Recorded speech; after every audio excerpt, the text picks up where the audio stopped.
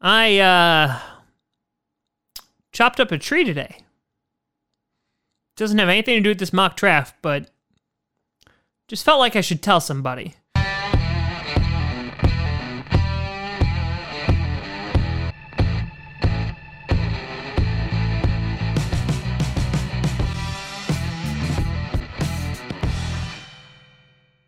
Crossy Posse Packer Nation! Welcome to an episode of Packcast, the podcast where you don't have to be a Packers fan, but it sure does help. I'm your host, Tom. My tree blew over in the wind, Grossi. And today we are finally going to be doing the Packers 7-round mock draft. Now, for those who are new to the channel, I want to be very clear about something. This 7-round mock draft is not to appease people, to be like, yes, this is what I want. No, this is what I think the Packers will do. Can I be wrong? 1,000%. I most likely am. However, I will say, in that each of my 7-round mock drafts that I've done over the past 2 years, I have successfully picked 2 players that would be picked the Packers. Yeah, that's right. Jay Sternberger. Yeah, I interviewed him. You can go see that. And Oren Burks. You know, I wish things worked out better than that, but, you know, I try.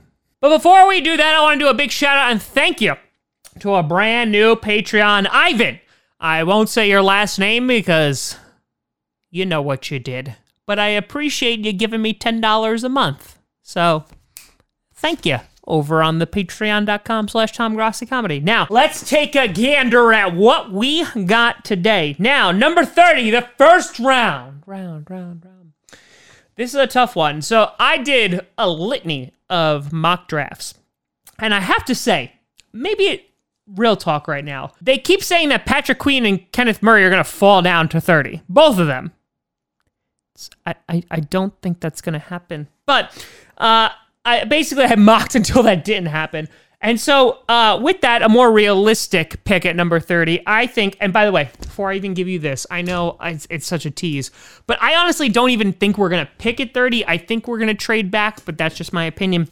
Number 30, if we do pick, I got us going, if he's still there, Josh Jones, the offensive tackle from Houston. Now, I did a whole video on him, a whole spread on him, like a calendar, and he only missed 2 games in his college career. He started at left tackle, could shift over to right tackle.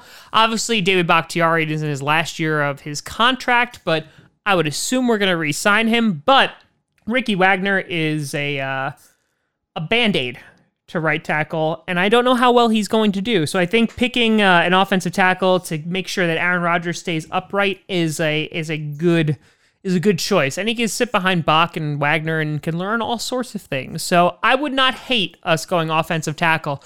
And some of you might be looking at this right now and being like, listen, you pale son of a gun.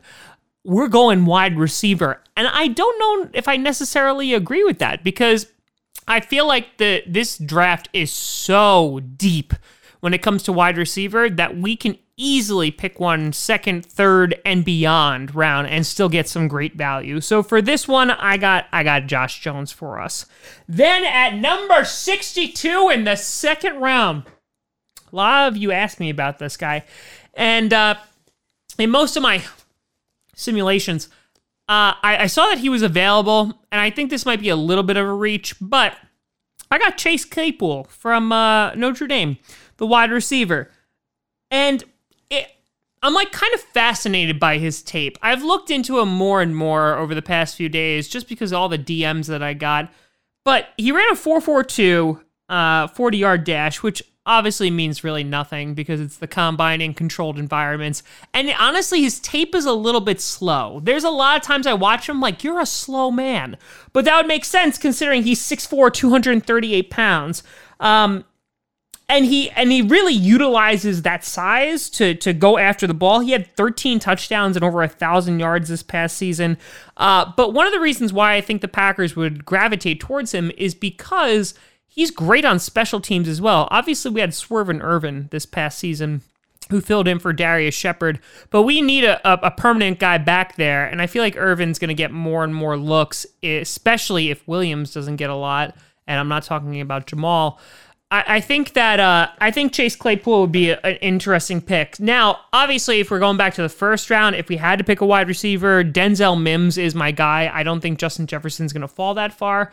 Mims is my guy, but I feel like Chase Claypool fulfills the height requirement for Goody, and also is a dynamic playmaker. He's gone up and gotten a few balls, so I like Chase Claypool at 62. Then at number 94, third round, you got Troy Dye.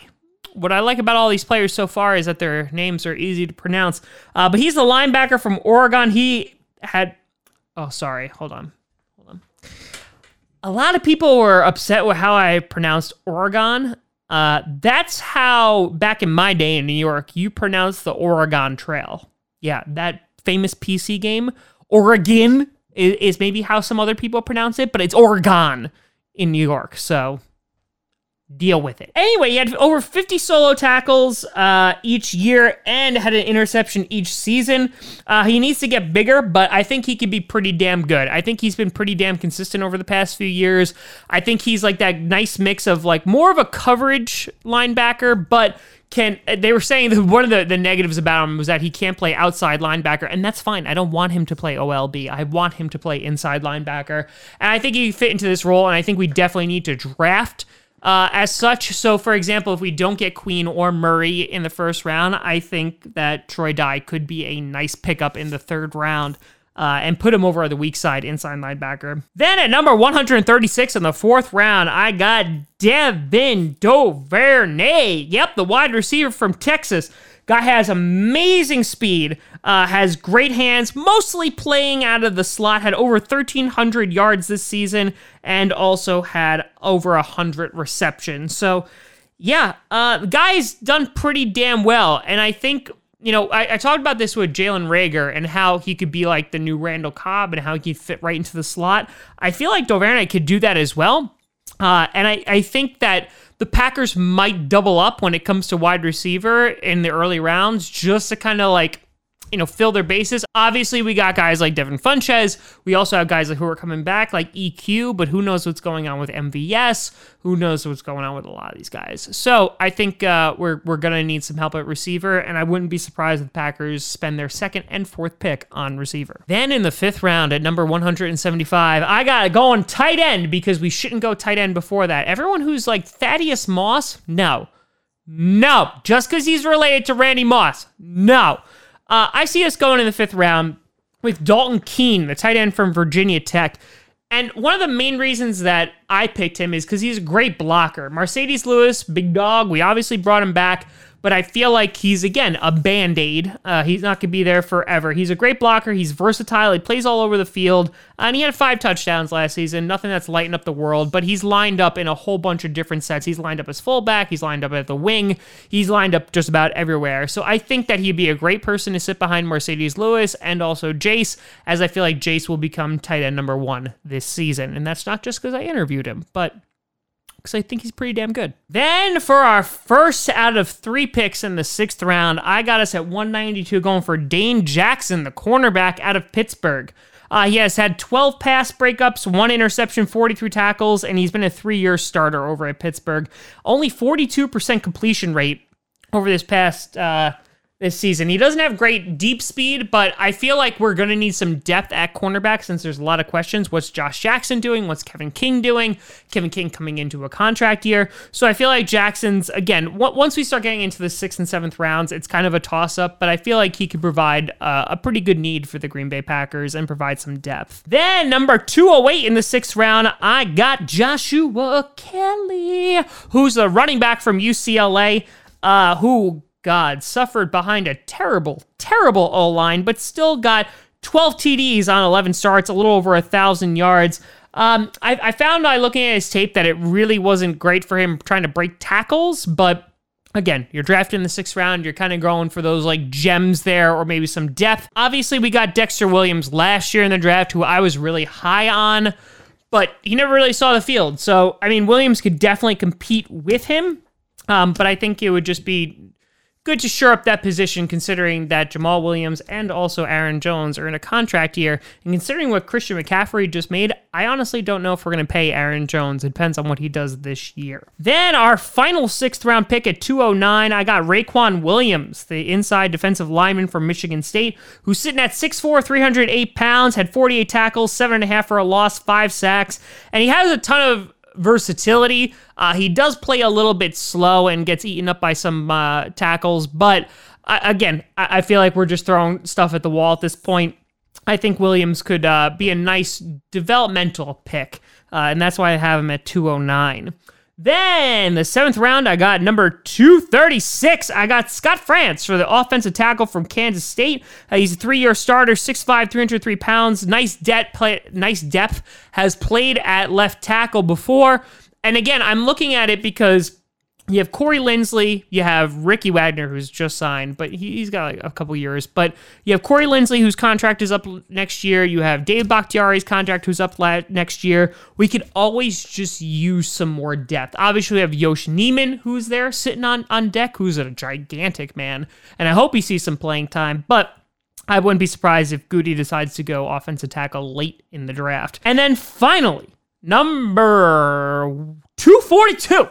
In the 7th round, I got Omar Bayless, the wide receiver from Arkansas State. He's got some really, really nice catches. How I saw him described was like Odell catches. And I feel like he's just going to provide more competition in the wide receiver game.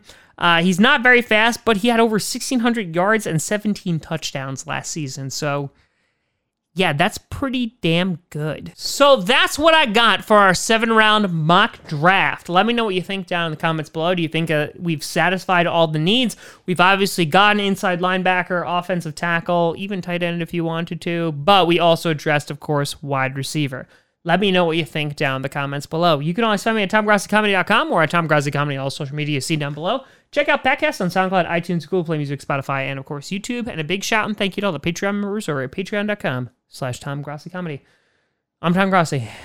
And as always, go Pack Go.